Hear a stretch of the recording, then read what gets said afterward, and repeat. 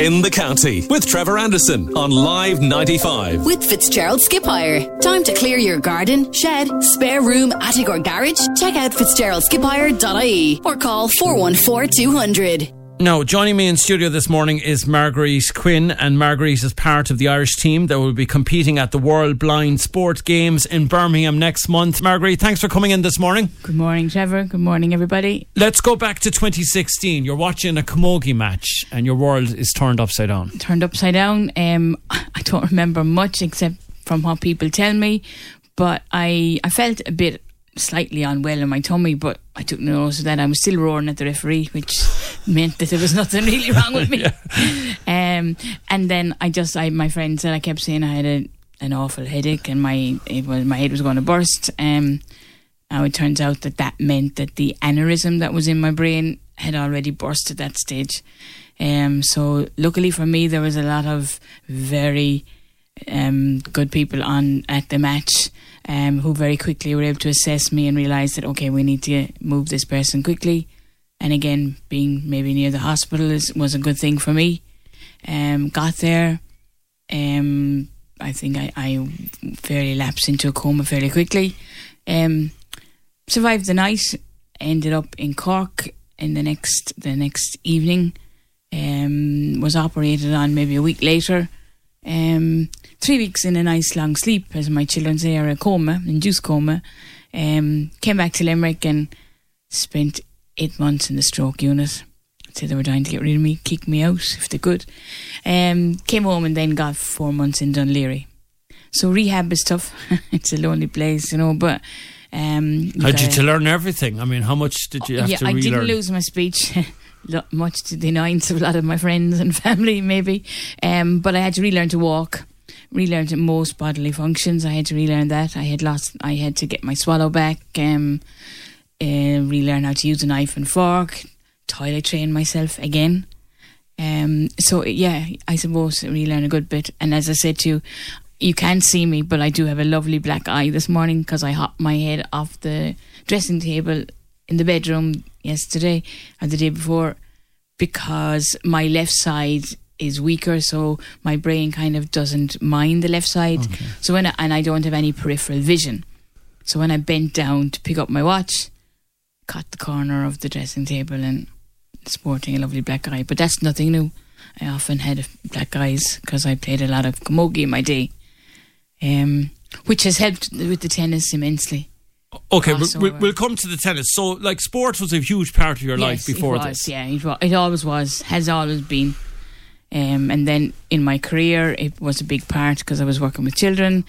And you were a principal at St. Essence. At the time this happened, I'd just been there, a principal for a year, but had worked for 33 years there. So I got to hopefully influence a lot of people, little children, in the right direction.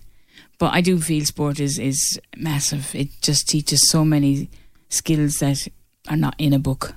I can see you across the table here, but that even makes me a bit too cocky.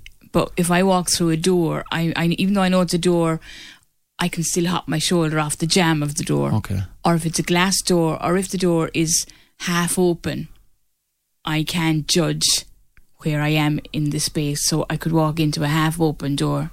So I've just got to be on my guard the whole time, walking the streets of Limerick. I don't know if I'm a huge fan of O'Connell Street until I get to know it, but the new layout, you mean? Yes, okay. Because I would have known it up to that. I mean, I can get around the shopping centre because I knew the shopping centre so much beforehand. Mm-hmm. But it's the dustbin or the benches or the bicycle racks or whatever. It's those things that catch you.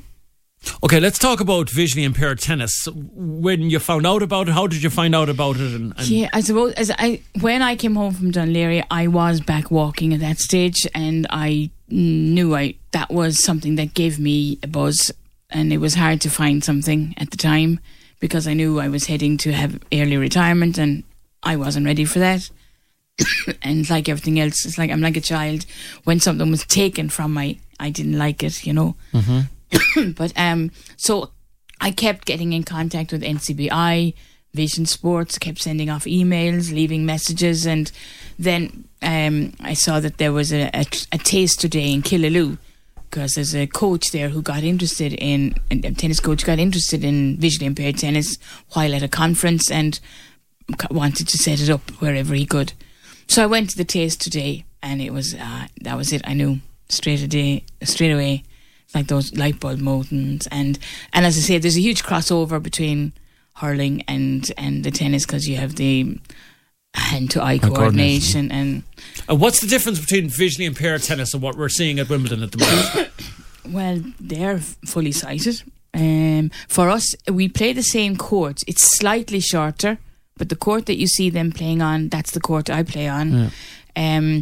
We maybe sometimes play shorter games. We maybe have only 4 games in a set rather than 6.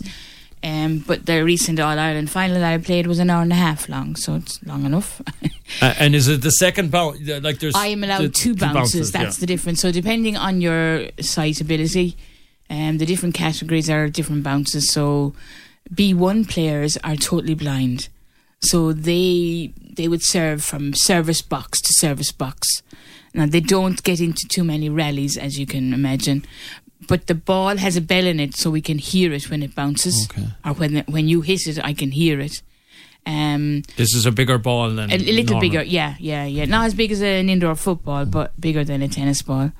I suppose I'm still fascinating at how the B1 players, the blind players play, because I have memories. So I live off a lot of memory, even when I travel to an airport now, I know the steps to follow. And the same way as I say in the shopping centre, I could direct you probably to the door of each shop because I know it so well. But these people obviously haven't had sight, so they don't have those memories. So their serves are like bullets. They serve it so hard to end the point, is it? End the point straight away. So whereas we get into quite serious rallies, we're into the strategic side of it and shoving them out to the sides and then doing your slice or your drop shot. So our game is very similar to sighted tennis, How do you qualify for World Games then? How do you go from that to that level? Well, winning the Irish Championship was a help. Last year I went to Poland, which was my first international tournament, and came third. I got a bronze medal there. So all those things add up, I suppose, on what you've done. And you're being watched by the Tennis Ireland and Vision Sports Ireland have a selection committee, and you get picked on the team then. And it's the same as any sport, and it's a lot of training on your own, because we meet up, and again we're in Belfast, as I said, next weekend for a squad session. I don't think they understand what that means to me, but I have to go. They're the sacrifices you make. I would much prefer to be going to Croke Park, but I'm going to Belfast. Well, you've a World Games to prepare for now, yeah. So I did say to my coach, I said, I don't care, I'm leaving the headphones in while I'm training, okay? I cannot wait till half time to know the score. Marguerite, what's your expectation from the games then, in terms of your own performance? My own performance is, I suppose every day I would say to myself, yeah, you're going to be world champion. That's my ultimate goal. So for that, then the initial goal is I've got to win my 3 round robin games. Okay. And I've got to get to a final. I can't win the final unless I'm in it. So yeah, mentally you're preparing yourself for that. I don't know these players at all. Maybe I might get to see a little bit in their round robin games, but I think maybe I mightn't. I might just wait and see. But because our game is very short, because we're only having 4 games in each set, it doesn't give you time to get to know their style. Sure, yes, I understand. And because I don't really see her, I see a blob maybe moving, so I can't really judge, has she dropped her shoulder, is she going to hit it this way, that way. So yeah, I suppose it's beyond the attack from first ball. That's it, Okay, we're speaking of tennis. Alcaraz and Djokovic. Yes. Alcaraz seems to be a guy who has it all. Yeah, and you can see again, it's all about personalities, isn't it? And I suppose I know they've been saying this for years, that tennis lost all those personalities from the 80s. When I was growing up, like, you had the names, you could list them off, whereas now I don't have the names, and even now when you see them doing the commentating, the minute you see them, you have the name, but again, it just wasn't in my radar growing up, and that was it. It just wasn't the tennis. I played GA and that was it, and I went as far as I could with that, you know. And that's, I suppose, what I would try to get across to people. Any sport you play is transferable. And I found it hugely, not even the skill side of it, but the psychological side of it, and the sports side of it, the strategy side, you know, and being able to come back from losing a point, being able to say, okay, well, I played full back, so it was always the next litter is the next litter, you know. Cause is it harder individual sports? I mean, you know, say you're playing camogie and you're not at your best, but there's someone there to give you a dig out. There isn't in tennis. I didn't know about that until I stood on the court in Poland, and I'm at the end of the court waiting for her to serve to me, and I look around and there's no cornerback and there's no goalie behind me. There's nobody. Yes, it is harder. I find it harder. But it also probably makes you focus more, and then you've no one else to blame on yourself, which maybe is better, you know. Yeah, it's different. It's very different. Okay, you have a GoFundMe to raise funds for sending a team to games. Costs a lot of money, and there is a GoFundMe and it's doing quite well. Yeah, we're doing great. Thanks to everybody who's donated already, but if you'd like to donate something, please do.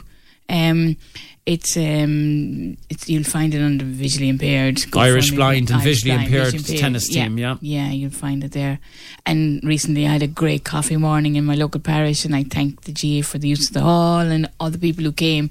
It was a really sociable morning, and it was great. And again, it's trying to get out to people that whatever happens to you in life, there's something to do. But you have to get up and do it. I mean, I'm in the gym in Woodlands twice a week. I have a shed at the back of the garden that's full of gym equipment, and a lot of the time I'm walking the roads, you know.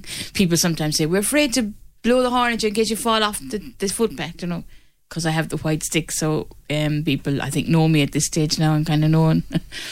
You strike me as someone that's very competitive, and this has been a huge... Yeah, I know, yeah. And say that nicely now, yeah. I'm very competitive. I am, but it has helped me, I think, in my whole rehab. Because there was always, if I did something, I always said, well, maybe I can, if I walked one step, well, okay, maybe tomorrow I'll do 2 steps, you know, relearning to walk. Or if I had 2 walking sticks, and I'd say, can I try one? And he'd say, no, Marguerite. Or I said, I'll keep my hand on the wall. 1 stick, 1 wall, you know. So I always pushing yourself. So I don't know, that's a good thing, I think, you know. In the County with Trevor Anderson on Live 95. With Fitzgerald Skip Hire. Time to clear your garden, shed, spare room, attic or garage? Check out fitzgeraldskiphire.ie or call 414 200.